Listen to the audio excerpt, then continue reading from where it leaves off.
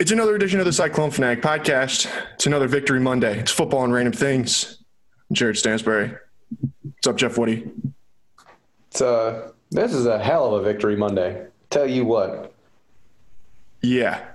This is a Victory Monday that might top all the Victory Mondays thus far. There's a chance that there could be some bigger ones down the road, but for right now, this is one of the best I think there's been in quite some time. Before we get going too far, I do need to give a quick shout out to one of our Cyclone Fanatic super patrons today. Cyclone Fanatic super patron is Grant Highland. Grant started going to home Iowa State football games with his dad in 2000, and he's been to nearly every home game since. He graduated from Iowa State in 2016. Shout out to those class of 2016 homies, of which I also belong to. But with a degree in music education, I bet Grant worked harder in school than I did, as Lolo is up underneath my chair. He was also in the drum line for a year in the ISU CFVMB. Do you know? Can you say that, Jeff? The Iowa State University varsity marching band. What is Cyclone football varsity marching band. Grant decided to support CF because he's been a longtime consumer of the content, especially the football threads on the forums. He told us he thinks CF is the best coverage for Iowa State out there, and he loves the podcasts. As he put it, I listen to Jared and Jeff on Fart every week. So thank you to Grant. If you want to become a Cyclone Fanatic super patron, you want to get a shout out like this, or you just want to help support us and get more insider information from Chris Williams' weekly newsletters, all that kind of stuff, you can find out more information on the CycloneFanatic.com homepage. Jeff, it's the Cyclones are, barring something completely insane, going to play for a Big 12 title. There's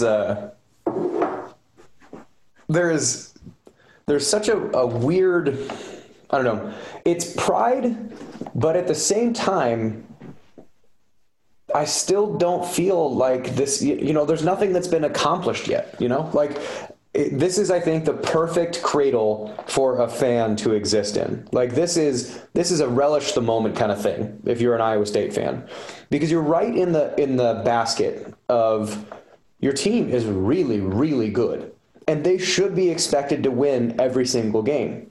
But expectations are not so burdensome that if you do happen to lose, the world is falling down. Because every fan base or every program will take that arc where at a certain point, Texas is an example way on the far end of the spectrum, but Iowa State, who is ranked higher and statistically better than Texas in almost every category, if you look, except I think passing offense. They were higher ranked in every other thing. By all intents and purposes, and it was a pick'em game, by all intents and purposes, Iowa State winning that game against Texas is not in any way shocking.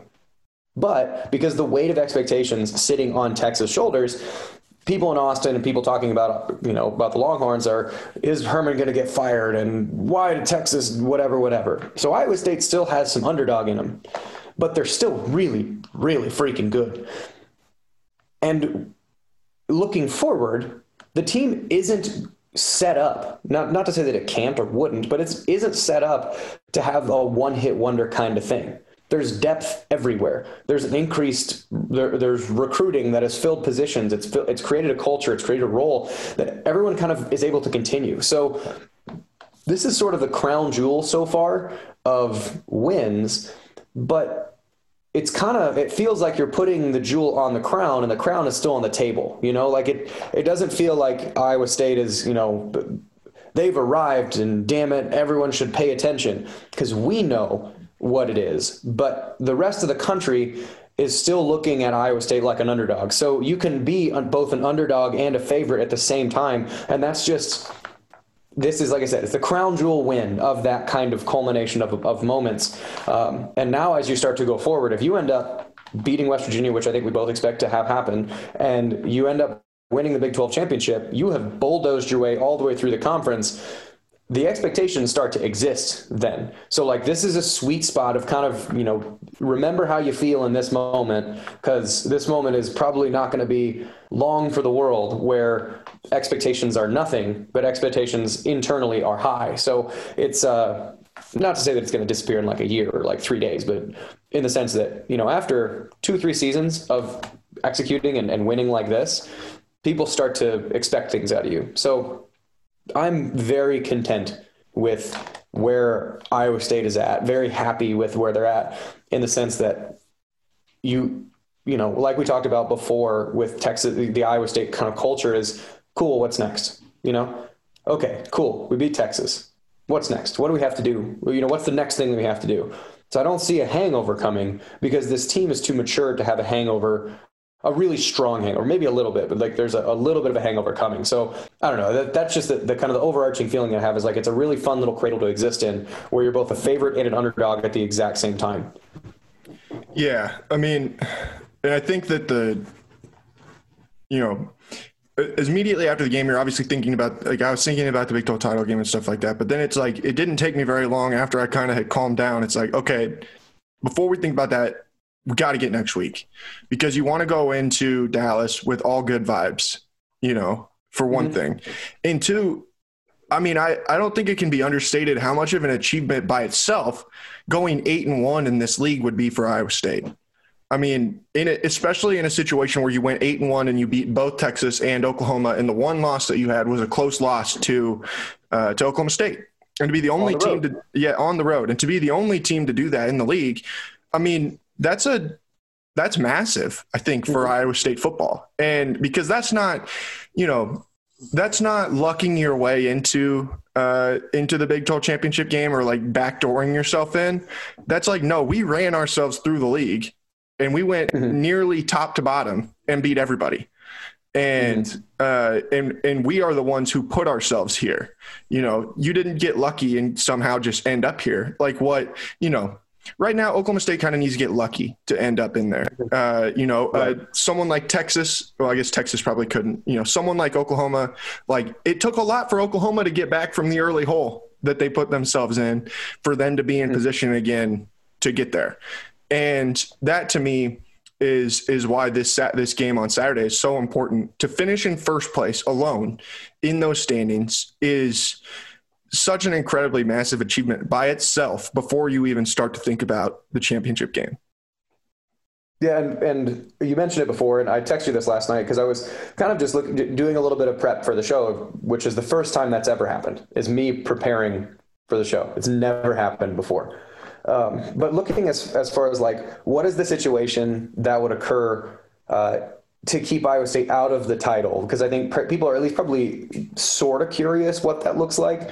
So in order for that to happen, I agree with you 100%. Like, don't leave this to chance. Win the damn game, because one, it's a senior night, which it's a senior night caveat because everyone can get a red shirt if they want it. So like, Jaquan Bailey could have 2 senior nights, but it's still a senior night. It's the last home game of your season before you're going into the Big 12 title game. And you mentioned this a couple episodes ago of Kansas has won the regular season Big 12 basketball championship 14 years in a row, right? Iowa State's won. Not now, but yeah, they had done that prior to 2 years ago. Yeah. Had done that for 14 years in a row. And Iowa State won like 3 or 4 of the Big 12 titles in that time, and Baylor Baylor or Texas or something like that won a Big 12 title in that time. But they won the conference, right? Like, in everyone's arguing mind, they won the conference, because that's not getting, like you mentioned, getting lucky. It's not backing into a game and then having a really good one game. That is 10 consecutive games. You put yourself, or 9 consecutive games, you put yourself in a position to be in this game, and then you won that game. So I think winning this game and sitting alone atop the conference is a really important thing, to not leave it to tiebreakers, to not leave it to, up in the waves or up in the wind of seeing what other things happen. But in the situation, so you can be conversational with your friends at the water cooler, in order for Iowa State to not be in that from this point forward, it has to be like a 6-team parlay or 6-game parlay that all of these things have to happen exactly. So the tiebreakers, I think we talked about it before. Maybe it was on the Channel 5 show that I do, is in order for, so the tiebreaker policy in the Big 12 is if 2 teams are tied, it's a head-to-head who won, and that's the team that gets that slot if 3 teams are tied, they do a little round robin inside of there. So if Iowa State were to lose and Oklahoma and Oklahoma State all won out, then each team has 2 losses. Iowa State beat Oklahoma, Oklahoma beat Oklahoma State, and Oklahoma State beat Iowa. So everyone is 1-1 in that little round robin. So then they just check you against the teams next in the conference rankings. So it'd be like those 3 teams. Okay, how did you guys do against the 4th place team? As it stands right now, that's Texas. Oklahoma beat Texas. Iowa State beat Texas. Oklahoma State lost to Texas. Iowa State, Oklahoma are left. Iowa State won that head-to-head. Iowa State gets first. Oklahoma gets second. Oklahoma State gets third. So in order for Iowa State to not get in, they have to have, 1, a 3-way tie. So Oklahoma State and Oklahoma have to win out. 2, the 4th place team has to be West Virginia. And since Texas has a head-to-head over West Virginia, Texas has to lose out. So the things that have to happen, if any of these don't happen, Iowa State's in. So Iowa State has to lose to West Virginia. Let's just not have that happen. Oklahoma has to win against West Virginia. Texas has to lose to both Kansas State and Kansas. And Oklahoma State has to beat TCU, and Oklahoma State has to beat Baylor. If any of those things don't happen, let's say in the weird chance that Texas beats Kansas, Iowa State's in regardless. So if you're looking for like what is that 1%, it's a 6-team parlay that isn't going to hit. So Iowa State is in. Like you can, even the most doomsday of doomsdayers can probably just, you can breathe and relax. But to go in flexing on the conference is way better than having to rely on tiebreaker scenarios that put you in that situation. Well, and it puts you in a position where you can come out of Saturday and like that whole next week, you're just like, now we're just waiting, we're waiting to see who we're going to get, you go from being a team that's on the bubble in the NCAA tournament to being someone who's in like not in on the bubble isn't even the right way to put it, but like you go from being, that team that's like sitting there waiting on selection Sunday to being the one that's like, we can chill out at our party, we can have some good food and we just get to celebrate because we already know that we're in, it's just like, where are they going to put us, and at that point you're just like, who are we going to play? Like, which team are we going to play? And the only way that it's not Oklahoma is if West Virginia beats Oklahoma and Oklahoma State wins out. That's the only way that it's not OU. Right. Who does OU play this week? Baylor?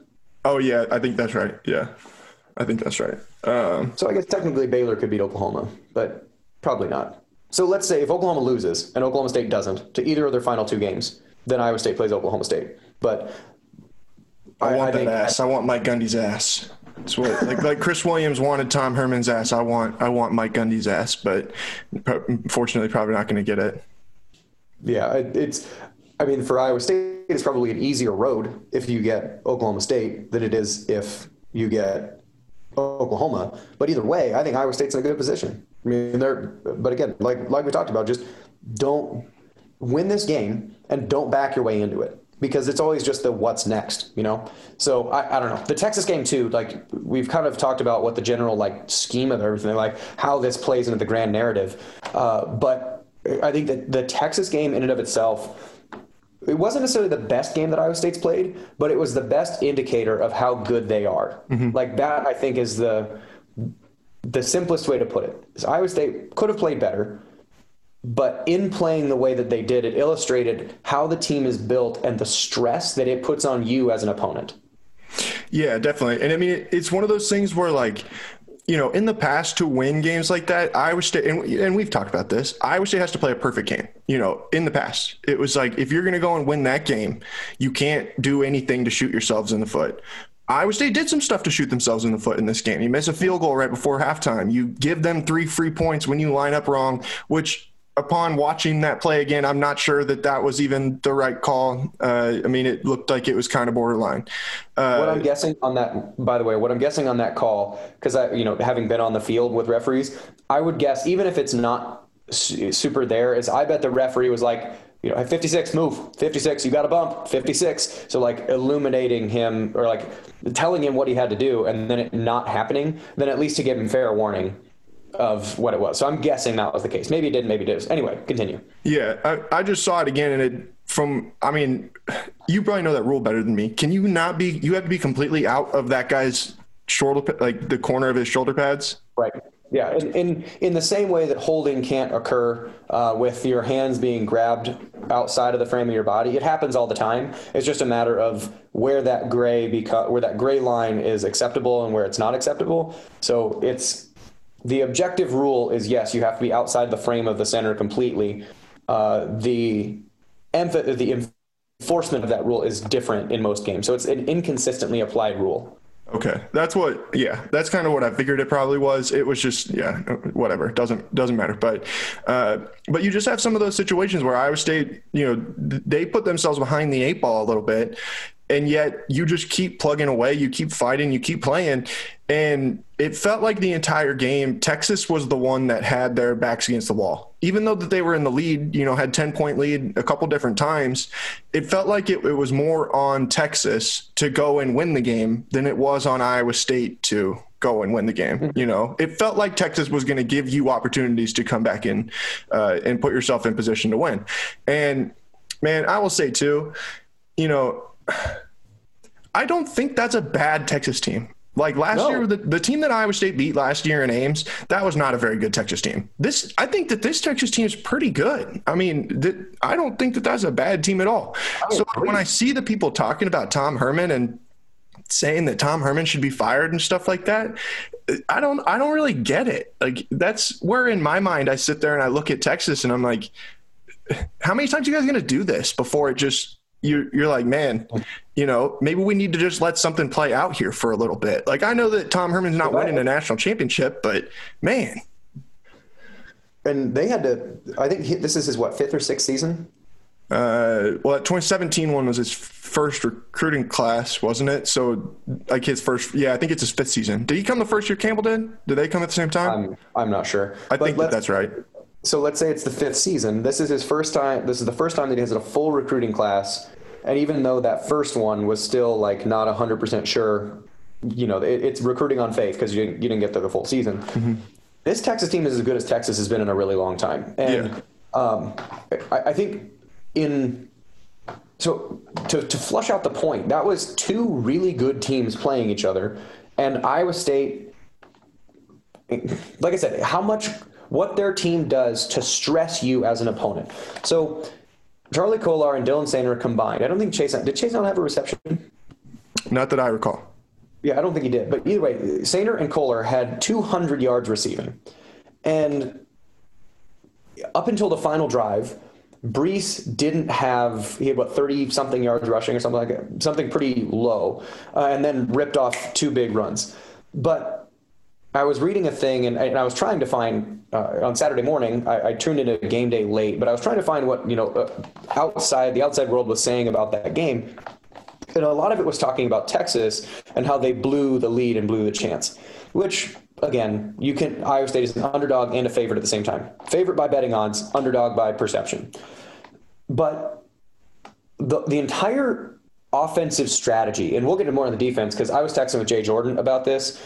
I kept watching, I rewatched the game, and I was flabbergasted how well coordinated Iowa State's defense was. I mean, it was brilliant. But anyway, the offensive strategy is where, and it's complementary football, but like the offensive strategy is so established now that it is really difficult to stop Iowa State completely and beat them.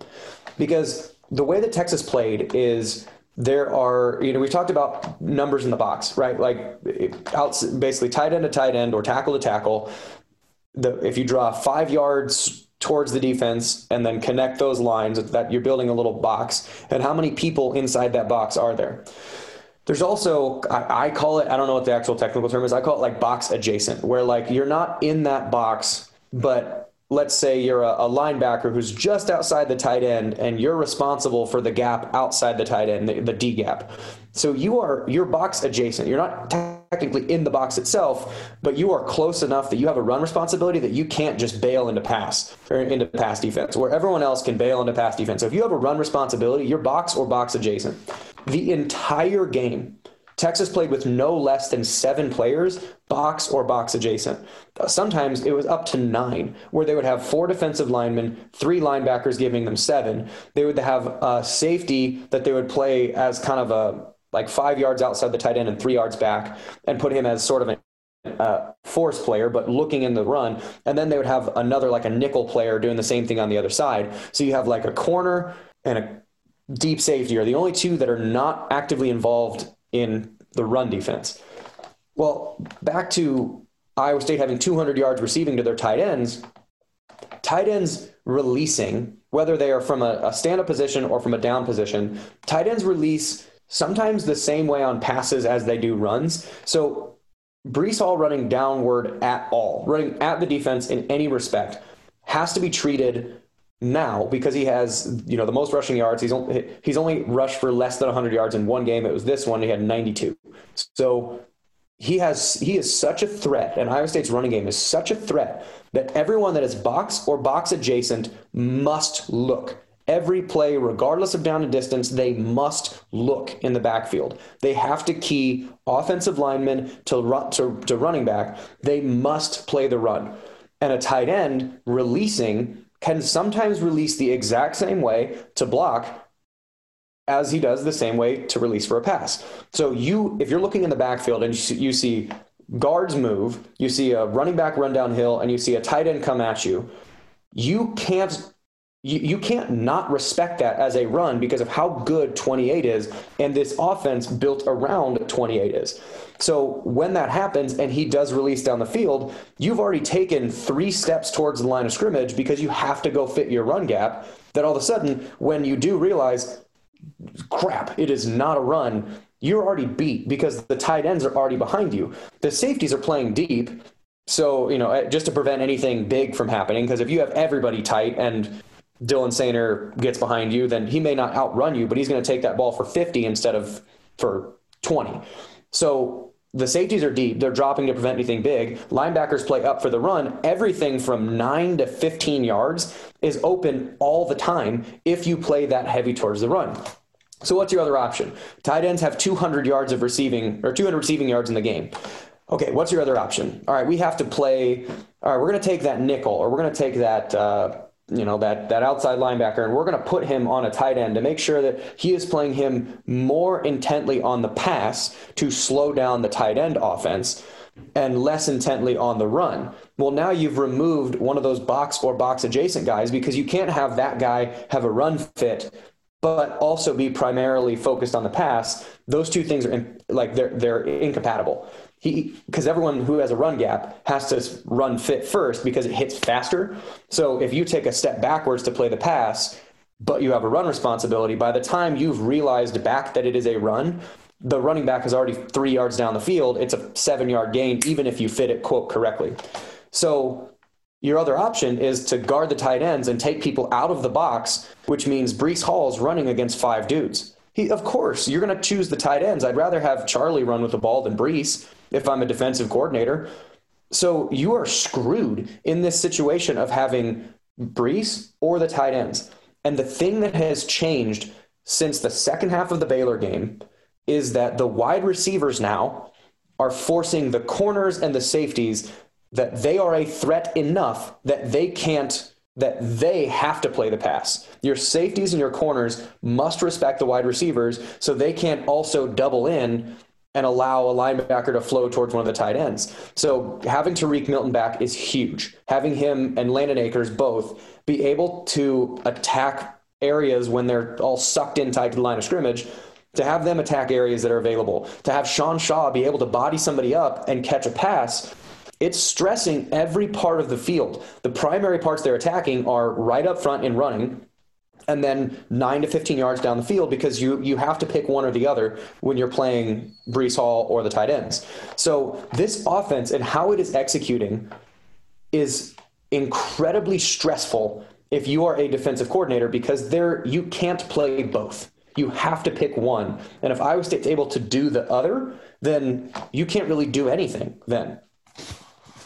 Right. And I think that early in the game, and I think you see too where, because of the way that they run the ball with Breece, they've gotten to the point now where early in a game you can kind of keep him bottled up, but Iowa State does not go away from the run.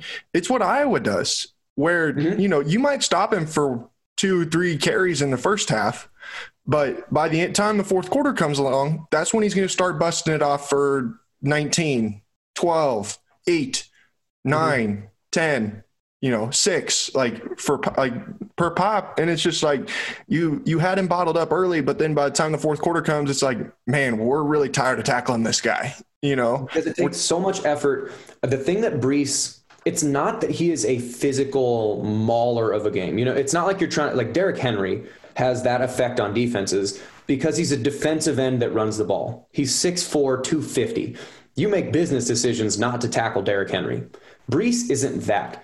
But what Breece makes you do, and so this is a thing, and to pump the Channel 5 thing for the second time, when we do a whiteboard breakdown, it's able to actually visually show this is what this person does at this time. The biggest difference that Iowa State had in the first quarter versus the fourth quarter, the last drive, with them actually being able to drive and run the ball, and it finally broke. It always breaks this season with the way that Iowa State runs because of the thing you talked about is they're going to keep running and they're going to keep running and they're going to keep running and they're going to force you to defend it. And what makes Breece Hall so hard to stop is not his physicality. It's his pace that makes you stay where you have to be, which is really hard to do. So I think the best NFL draft prospects on Texas's team are there that tackle the left tackle, whatever his name is. Sam Cosmi, and he actually opted out yesterday, so he's out for the rest of the year. So Cosmi and the Joseph Osai, right? Those are your two best NFL prospects. Their best player, other than Sam Ehlinger, is number 99. It's their big nose tackle. And he is one of the other than having 8 dudes in the box adjacent, is the fact that he is so good at being in the spot that he needs to be that you can't be there too. So the way that they would try and do it is they would run, whether they were running, he was over the guard or whether he was over the center. A lot of times they played a 3-down look. And Iowa State likes to run behind down blocks on guards. So that's why when Trevor Downing is in, they're able to run where he is because they like to take a guard. And if there's someone lined up over the center, they're going to take the guard and hammer him down and then pass him off to the center. And then the guard works up to the linebacker. So you have guy knocking him over and then moving up. Well, in order to knock him over, you actually have to move him. And then the center can take over once the guard has knocked him over. Well, number 99 didn't get moved. Iowa State wanted to run down blocks a lot or zone blocks, either way. And one of the things that defensive players are taught to fight pressure with pressure. If you are trying to move me to my right, then I need to not go to my right because that's where you want me. So I have to go to my left when you're pushing me to my right. So I have to fight pressure with pressure. And so when he would feel a down block from Simmons, which is usually the guy who ended up doing most of the work, is when he would feel a down block from Simmons, he would lock him out and throw him by and then put himself right in the location where Simmons was trying to move him from.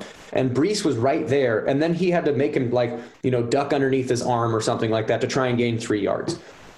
Well, time after time after time after time, the steps involved in doing that are feel the pressure of a down block, extend, get a 300-pound human off of you, throw him by, move yourself to, let's say, 4 yards or 3 yards away from where you're standing right now with other people trying to hit you.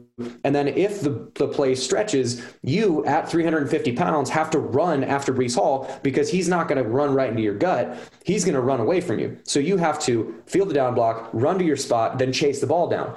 Do that 50, 60, 70 times in a game. All of a sudden, you don't have the legs to do all 3 of those components. Now, take that at any other linebacker, defensive end. Each one of those things is feel the block, feel the pressure, get rid of the block, fit your gap, and then chase the ball down. All those things, when you are playing Breece Hall, you must do all 3. You can't, against a player that's not as disciplined or not as tempoed as Breece is, a lot of times you can feel the pressure and spin off of it or something like that because it's easier. Well, if you spin off of it, you've left your gap open for a second. As soon as he sees that, Breece is gone. So you have to do it the hard way and perfect every time. As soon as you get fatigued, It's super hard to do all three of those things at the same time. So go back, if anyone has that game DVR'd, watch the final drive and just put your eyes on number 99. And you're going to see the first play, that the big run that Breece has. 99 is involved in the tackle 15 yards down the field because he fought off the block, then tried to fit the gap, and then he chased down Breece 15 yards down the field. They didn't substitute him out. Texas goes, hey, 99 is tired. Let's go at him right now. And once he got fatigued from the game and trying to chase him down, they went play action down the field. Now big number 99 has to run 20 yards down the field, get lined up again, go right back at him. And by the time they got to the end of that drive, Colin Newell punked him in that touchdown run because Iowa State, time after time after time, it's that body blow metaphor, is eventually you're going to have to double over because you get punched in the ribs so many times. And that was so to Texas's credit, that defense is really good because 99 and 46 with Osai and that dude are really good. But eventually you're going to get tired. Like, you are going to be more fatigued because Iowa State is going to come and punch and punch and punch and punch. So it was such a cool thing to see two good teams executing, and finally one had to break because the way Iowa State plays. Yeah, and you saw it later in the game too, where Texas's pass rush just wasn't quite as potent. You know, early in the game they were really able to get after Brock and put Brock in some pretty difficult situations, but then, you know, as the game went on, he was able to stand back there and throw a little bit more. But I don't know, man. I felt like I was never worried about the offense, like eventually getting something going, enough going to be able to go down and score a touchdown, you know? It was like, but it was funny to me that it took so long, you know, where they were kind of just like running in place a little bit, and you could get a little bit going, but eventually Texas's defense would kind of bow up.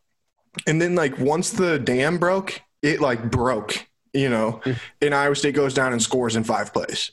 Yeah. And that to me was where it's just like, it takes some time sometimes. And I think I even told you, it was like, this would be a great time for a death by 1,000 cuts drive. Mm-hmm. Instead, they were just like, yeah, no, we're going to pull out our, you know, samurai sword and just dice them up real quick. We don't want our 1,000 cuts knife. We just want to, and now it's over. Yeah. It was really cool just because, you know, it's a sledgehammer to a brick wall. Like, eventually that SOB is going to fall down. You don't know when what swing is going to end up sending the last brick that topples the whole thing. But if you keep swinging at the right spots, you're eventually going to get it to fall down. And I think, again, to bring it back to Texas's credit, that was a really solid game plan. I mean, they're just like in any defense, you know, there are vulnerabilities in any defense. Generally speaking, you're not going to get an Iowa State over Kansas State like thumping. You're not going to have a thorough like chokehold of a game. You're going to have to give the other team something. Like, you understand that, you know, at a certain point, we can't stop everything. We're just going to do the best that we can. And they figured, all right, our options are, we could let Xavier Hutchinson run with it, we could let Breece Hall run with it, or we could let Dylan Sainer run with it. And they're like, you know what? Let's let 89 take the ball for 7 receptions, because if he gets a first down here or there, by the time we get into the red zone, we're going to be able to stop him because they can't run the ball the way we have this set up. It was a good strategy. It was just Iowa State out-executed that really good strategy. It was a good football game. So, I mean, super props to both sides of that game. Iowa State just ended up executing better. As a fellow big man, I feel bad for Dylan Sainer every time that he catches the ball and gets tackled, because the only way to tackle him is to dive straight at his shins. And it's just, you see him a lot where he'll pop up and kind of be like, he's not hurt, but you can just tell that, I mean, everybody knows that feeling. Like when you hit your shin on something and it just is just complete. It's, you know, it's Will Smith with the faded tweet pain. You know, like that's what you feel when you hit your shin like that. And it happens to Dylan Sainer every time he catches the ball, and I feel bad for him. Well, because I'm going to make that business decision. That dude is 6'7", 275. Are you getting in front of that? No, you are not getting in front of that. You're going to hit him. I'm hitting him in the kneecap. That is all the higher I'm going to get on Dylan Sainer. Yeah, no, that just doesn't look fun at all. All right, we'll switch over to the defense here in just a second, but first we gotta give a shout out to one of our sponsors. Authentic Brand is more than just your source for official Cyclone gear. With an amazing team of designers, Authentic Brand can custom manufacture polo shirts, jackets, caps, bags, and beyond for your team or small business. Check them out online at authentic-brand.com. Look authentic, feel authentic, be authentic. Yeah, let's flip it over to the defense. Okay, a couple different things. You talked about, how well the game was coordinated. I mean, I want to give a shout out to big number 56 in the middle, because that man is a different breed. Latrell Bankston out there making plays. And I also want to give a shout out to the refs for finally getting the balls to call a holding against Jaquan Bailey on the last freaking drive of the game, after it had been happening for the entire first, 56 minutes. And then finally figuring out what it took to make that call. I mean, McDonald and Bailey get held on every play because they have a good outside move. They're going to get hooked on every single play. It's just a matter of if you're going to call it every single time. But for Iowa State, it's another instance of executing really well. But your Latrell Bankston point, Latrell Bankston's able to get sacks because the two guys that are flanking him are number 9 and number 3, the two of the 3 leading sack producers in the entire conference. All right, you have a first-round draft pick at left tackle. I would imagine you're comfortable putting him one-on-one somewhere with somebody. So that means you're going to double team the other two.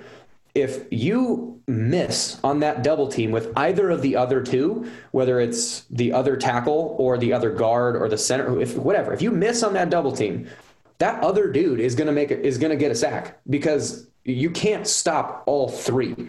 So it's that pass rush lineup, when you're in a situation like that, which is one of the reasons I bet why Texas decided to throw the ball quickly on that.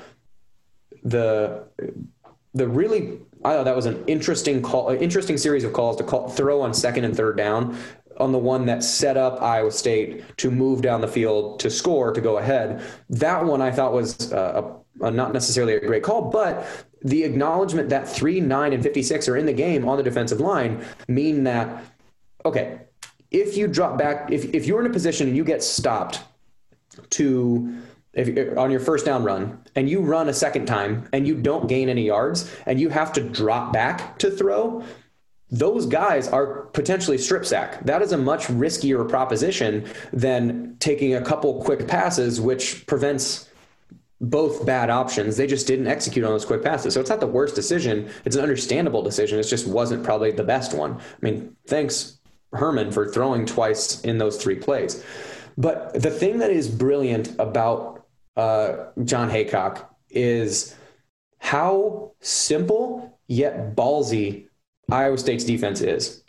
And as an instance, or as an example rather, tell me a game where Iowa State doesn't, in their first 2 to 3 possessions, give up a significant amount of points or a significant amount of yards, and then after that mysteriously somehow tighten back up.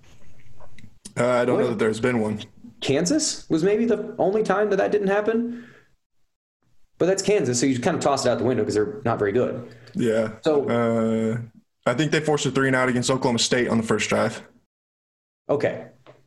That's the only one. But yeah, Texas basically had 3 drives in the game where they actually were able to move the ball. I think they went 3-and-out on almost all the rest of them. And it was the first 2. And it was the first 2 drives. And so what? Well, and the one where they went for it on 4th down inside the 20, but that's another thing. But the intention is Iowa State is just really good at what they do. They are saying that what we do is good enough to stop most things. And if you've come up with something that we don't know about that's going to break this defense, we want you to show us. I want you to show me how you want to break our defense. And then you do that thing in the first couple drives. And because we talk about complementary football. So complementary football, you look at the other side and you look at Breece Hall, you look at 3 tight ends. Do you want to be ahead of or behind in points to that offense? You want to be ahead. you want to be in front, right? Yeah. Like you don't want to play from behind against Breece Hall and those tight ends, because if they really wanted to and they go foot to nuts, you're not getting the ball back for 8 minutes. So you feel the urgency to get out in front. So you put your cards on the table, because you need to try and get Iowa State out of their rhythm because of what they do on offense, that you have to push chips in the table in the early part of the game, because you don't want Breece to take over. If Breece takes over, ball game, done. Just wipe them off. Just roll them up now. Get out of here. So you feel the urgency to throw the cards on the table that are different than what you'd seen, but different what you'd run before. Like go to Baylor. And at the end of the Baylor game, Mike Rose said, hey, they threw things at us that we'd never seen before, because they saw in Iowa State's defense a weakness if Iowa State ran it like they normally do. Well, rather than guessing at adjustments to say, you know what, I think that you're going to want to throw to your tight end, they're going to say, what Iowa State does is, we are going to play our base defense. We're not going to do anything special. I want you to show me exactly how you want to break my defense. And then you're going to do that in the first couple drives. Kansas State did it. Texas did it. Oklahoma did it. Baylor did it. Other than Oklahoma State, Louisiana did it. TCU did it. Every single game, we want you to show us. And then once you do, we're going to take and have the people we're going to go through, and while the offense is on the field, we're going to go, okay, like against Texas, the adjustment that they made, there was two main adjustments. One of which is try not to allow number 2 to be on Brennan Eagles. Like that's goal number 1, is they at a certain point, they matched Anthony Johnson on him. And we've texted back and forth. Like, I don't think Datrone Young is a bad player, but he is suspiciously around a lot of big plays on his side. I was just gonna say, it's almost like John Haycock basically is taking like the video game developer approach, where they give it to game testers before, and they're like, we want you to break our game before we release it, so that we can fix the bugs and keep normal people from breaking it in the future. Exactly. And it's almost like, man, how do I say this the best way possible? It's like they start the game the way they do because they're like, we want you to think that you can break the defense. And then, we're going to flip it right around and you're not going to be able to break it anymore. And that's exactly what they do. Yeah. And this is the thing that I was texting with Jay, and my mind was blown in watching and kind of putting this together, is they present the cards on the table. They make you do that.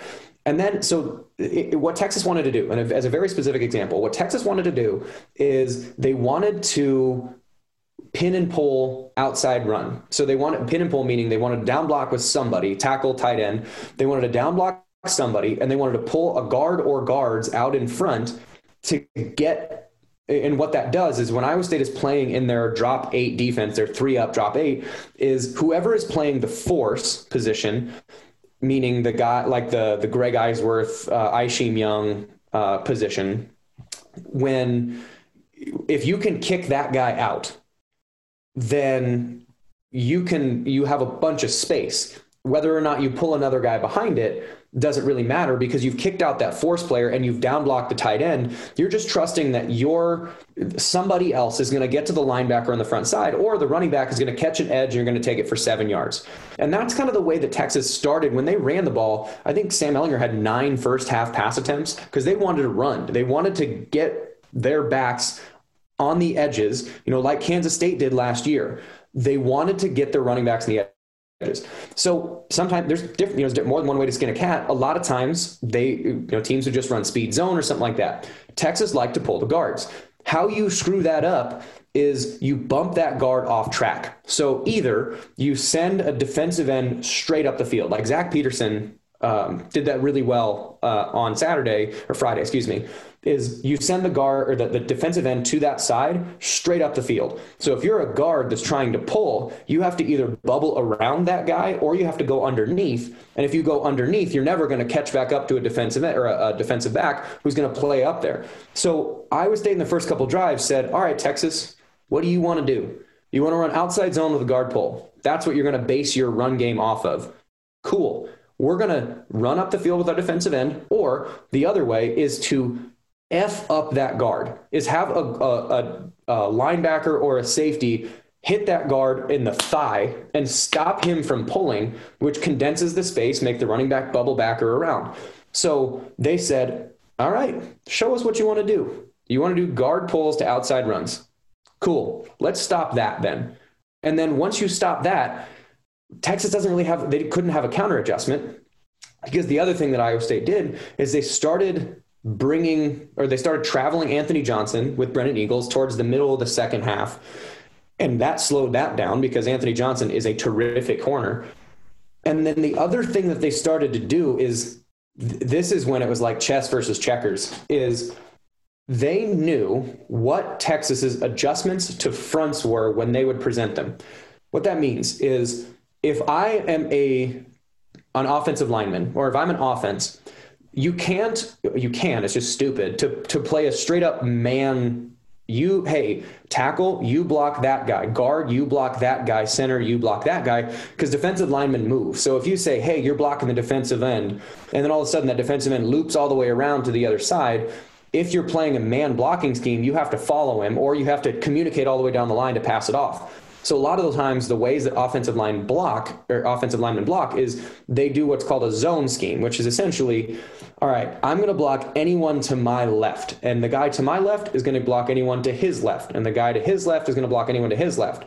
So they'll play a man side and a zone side. So you can still, if you know they're not going to twist, you set the man side to that side, because you know that tackle, defensive end, guard, defensive tackle, square it away. There might be some funky stuff on the other side, so we're going to zone this other side. And you set which side is the man side, which side is the zone side, based on your comfort level with the defensive front. Iowa State knew how to screw with that. And they put the man side on sides that they wanted to move.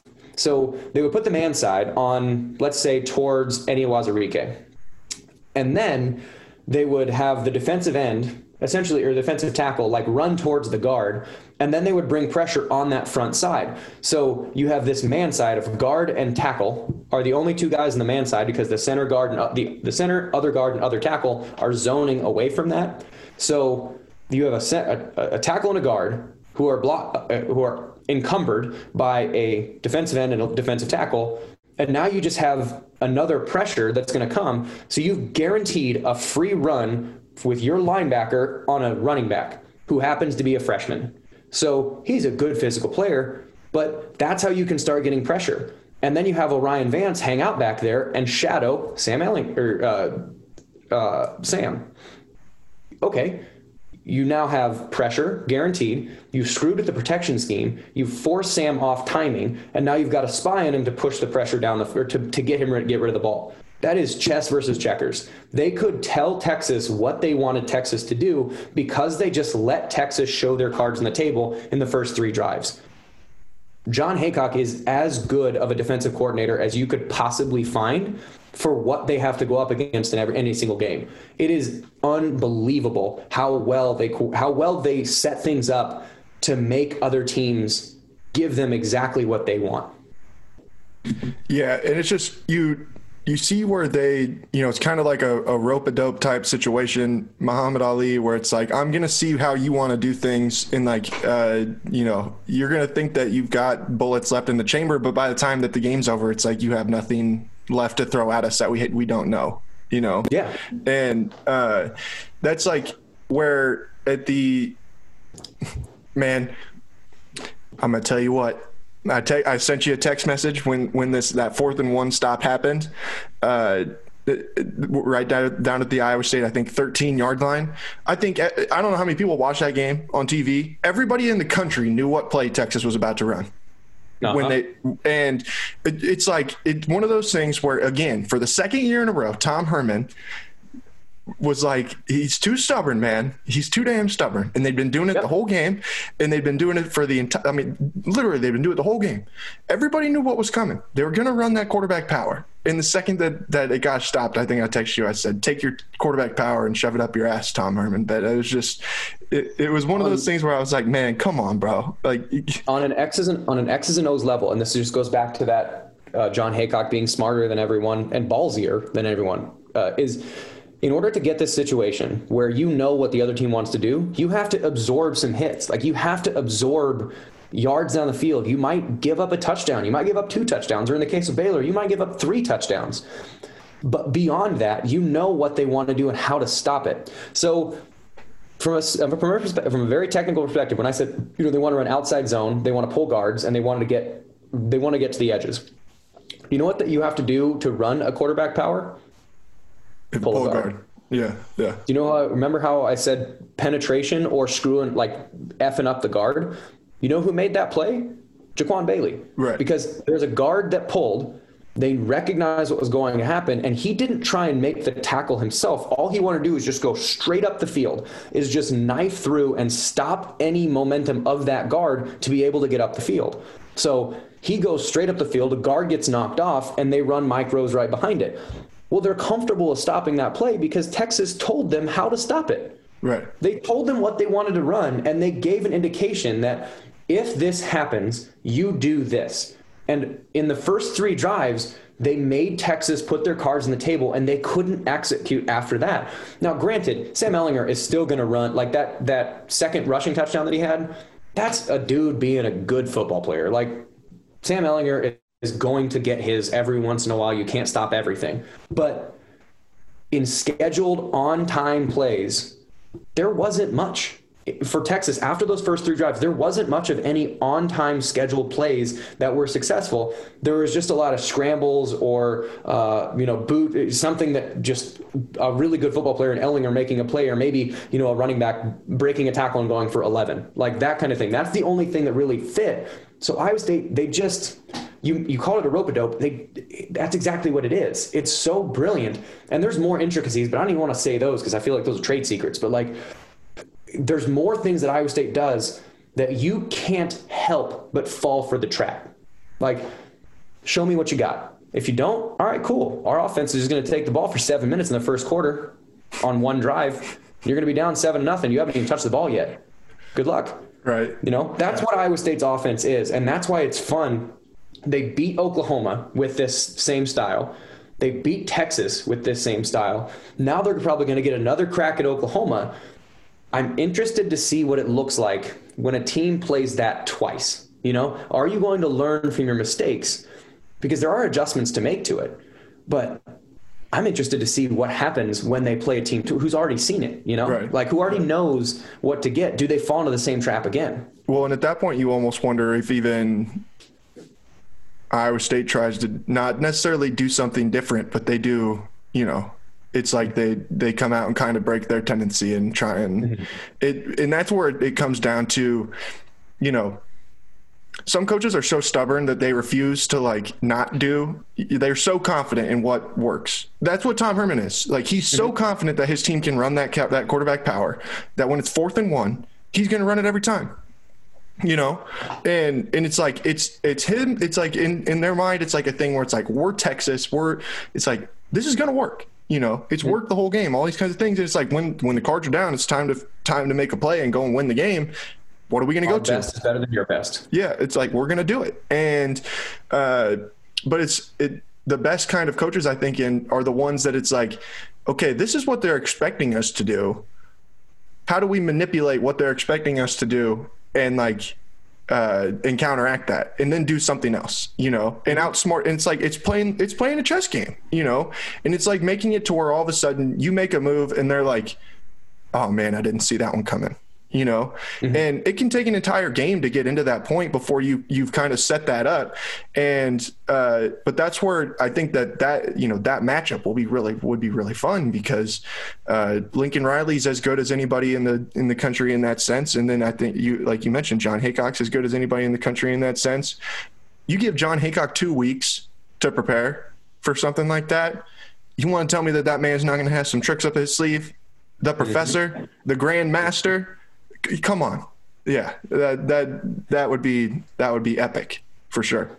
I'm excited for that matchup just because, again, you can see here's how we're going to go chess piece versus chess piece versus chess piece, and from a chess metaphor, it seems like the best way I can say it is Iowa State puts their queen, in a very vulnerable position.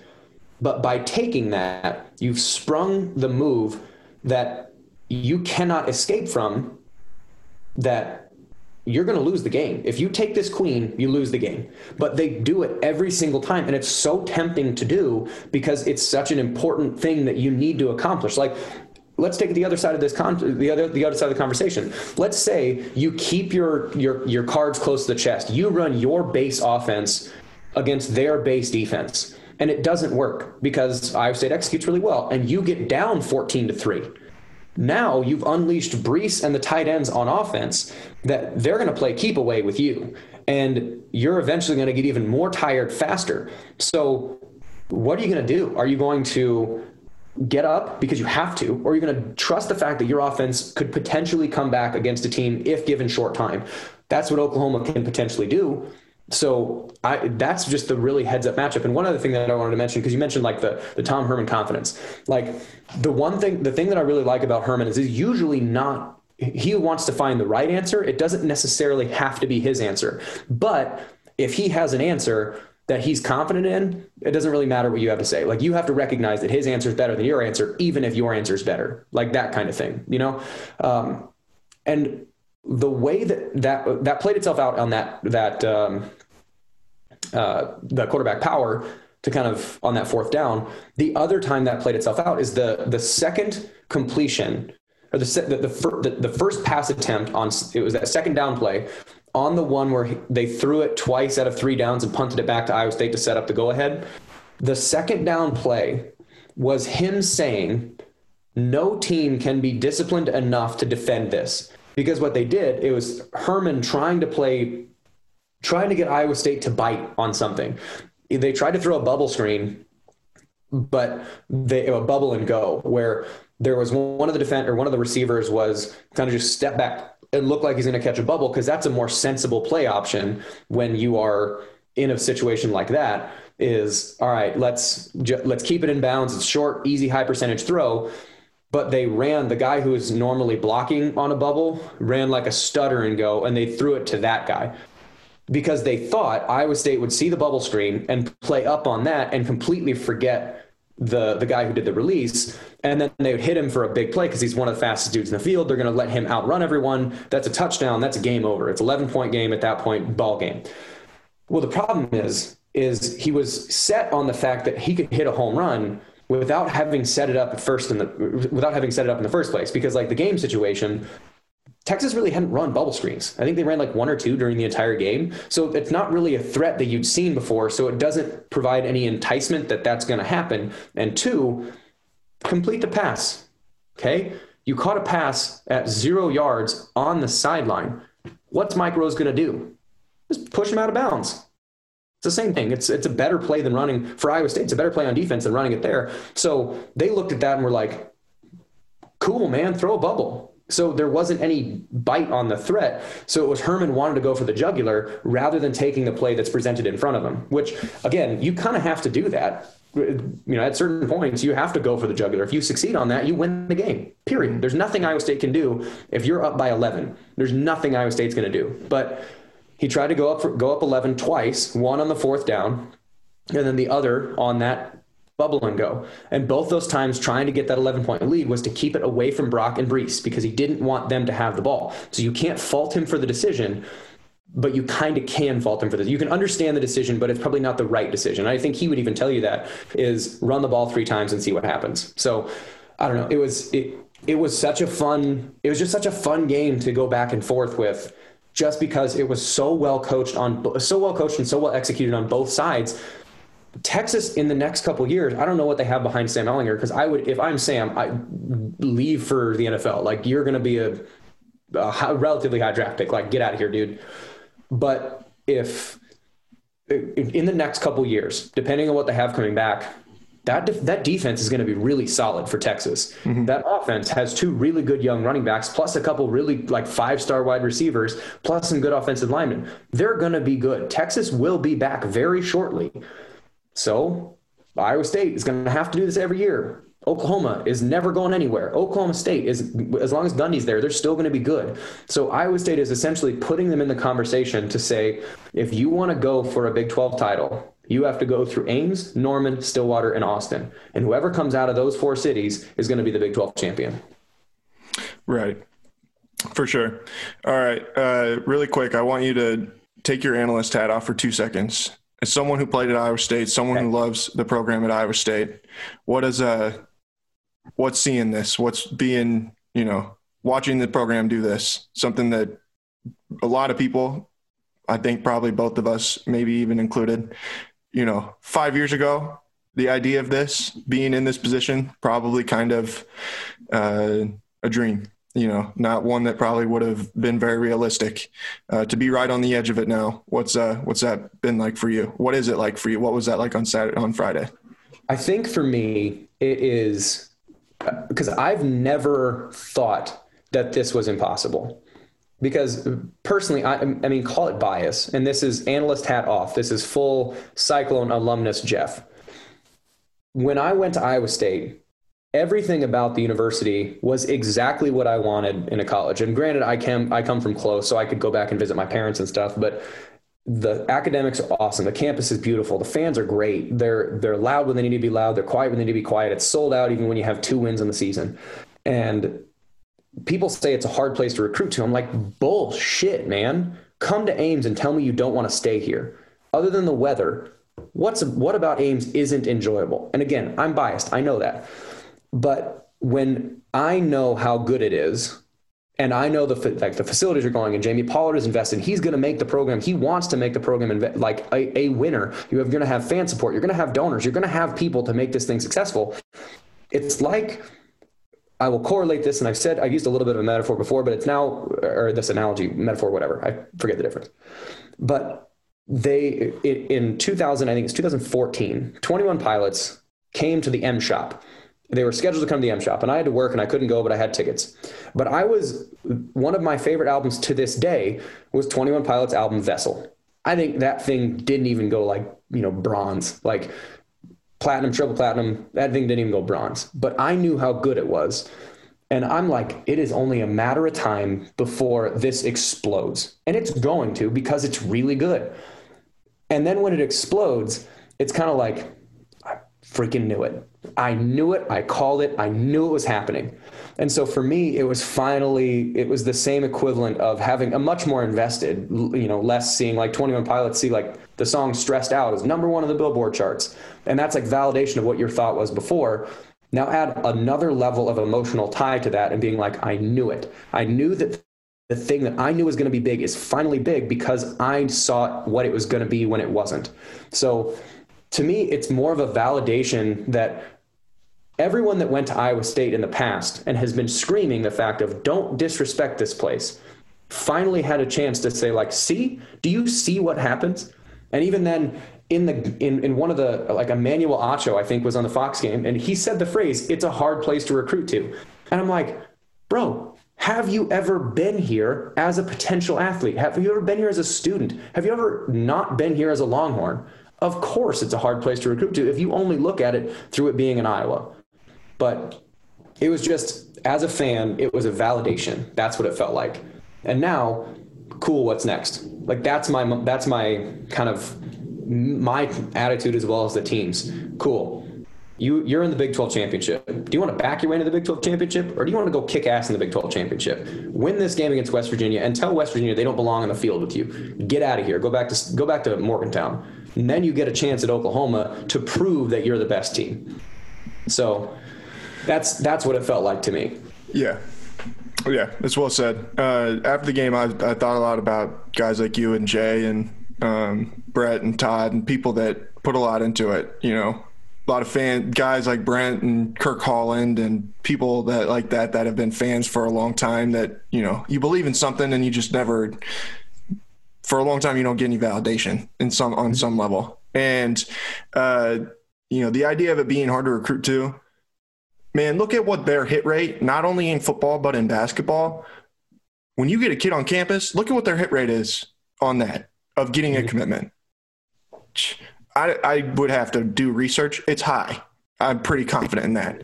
You get a kid on campus, you get a kid to Ames, especially if they can come and see a game or anything like that. A lot of times they're gonna end up being a Cyclone. and it's lazy. It's easy to sit there and say that it's a hard place to recruit to. Do we have the biggest talent base in the country? Duh, obviously not. We're one of the lower population states that has 2 major college football programs. Is Iowa going to pump out Division I recruits? No, but if you go and look at 247 right now, I bet we've probably got 25 or 30 of them. We're getting closer. And now look at the internet in 2020. Kids don't fall through the cracks like they used to. There were kids that went to Northern Iowa and went to North Dakota State or went to Northwest Missouri State down in Maryville that, could play Division I college football. Kids like Seth Malcolm from Fremont Mills or Nate Meyer from Fremont Mills back in the day that went to Iowa. Seth Malcolm's going to Nebraska. Kids that, like Tyler Moore from Johnston and things like that. Kids that's just like they maybe would get a walk-on offer, but you just like never got a chance to see them. Someone like Zach Peterson from North Scott. Like no one saw him, and now you got the internet and you get a chance to see him and you're like, man, this kid could be pretty special. And that's what Iowa State has built this thing on. They've built it on people like Mike Rose, who's going to go to Akron or Ball State or whatever it was. They built it on people like Brock Purdy, who didn't get his first Power 5 offer until like January. That's what is so cool to me. It's just you get people that believe in something. You get people that are just looking to prove themselves, because that's all like Iowa State's ever been trying to do. And then all of a sudden you get a bunch of people like that, and look what can happen. Something pretty cool. And I think it's about time that everybody else woke up, I guess. Yeah, it's not surprising if you've experienced it to see that other people like it. You have that cool new restaurant that's incredible, and then you bring someone there and they're like, oh my God, this is great. And they bring someone there and they go, oh my God, this is great. And all of a sudden, anyone who tries it is like, yeah, this is great. It's just a matter of like, all right, yeah, talk trash about it if you want to. Try it. See. And now it's cool because they are now visible enough that you're getting talked about. You're number 12 in the CFP rankings. You are right there. It's like, Bruce Feldman wrote a thing today, the 20 names to know for the college football carousel. And it was something in there about how he wrote something about Matt Campbell. Like, once you go and see his program, you start to be like, oh, this is what this is all about. I get it now. And it's like, when I read that, it was like, it's almost like, man, I remember when I went and saw Get Out in the theaters. And at the time, it had 100% rating on Rotten Tomatoes. And you're like, okay, come on. Like, there's no way that a movie can have 100% of the people like it. And then the movie gets over and you're like, holy shit, I think that 100% of people might actually like this movie. And and that's what it is. Like with Matt Campbell and like with this program and with Ames, it's like the second that you come and you feel it and you see it, you're like, okay, now I get it. Like now I see it. And I see why people are so dedicated to it. And that's why you get into a situation where Dan McCarney is coming back. That's why Dan McCarney is still dedicated to Iowa State, 15 years after he was fired. That's why Paul Rhodes is tweeting congratulations to Cyclone Nation as Lolo rolls around on her back on my bed. That's why he tweets congratulations to Cyclone Nation 5 years after Paul Rhodes got fired. That's why these people are still like in it. You don't just like leave, and I guarantee that if you could get Tom Herman to be honest, Tom Herman would be a lot more complimentary of Ames in his time at Iowa State than what he has been publicly calling it Siberia and all that kind of BS. Like that's just him pandering, and there's not very many people you're going to hear that are going to say bad things about it. But like I said, people have been sleeping, and it's about time that, our 100% Rotten Tomatoes rating finally comes to everybody else. Everybody else woke up, like I said. Yeah. All right, buddy. I'll talk to you again on Friday when we do our radio show for Saturday. Hopefully we get to do something like this again next week, I guess. And victory, Big 12 champion, a Big 12 victory Monday. Yeah. Lolo apparently with some final words into the microphone, and we'll talk to everybody again soon. Go Cyclones.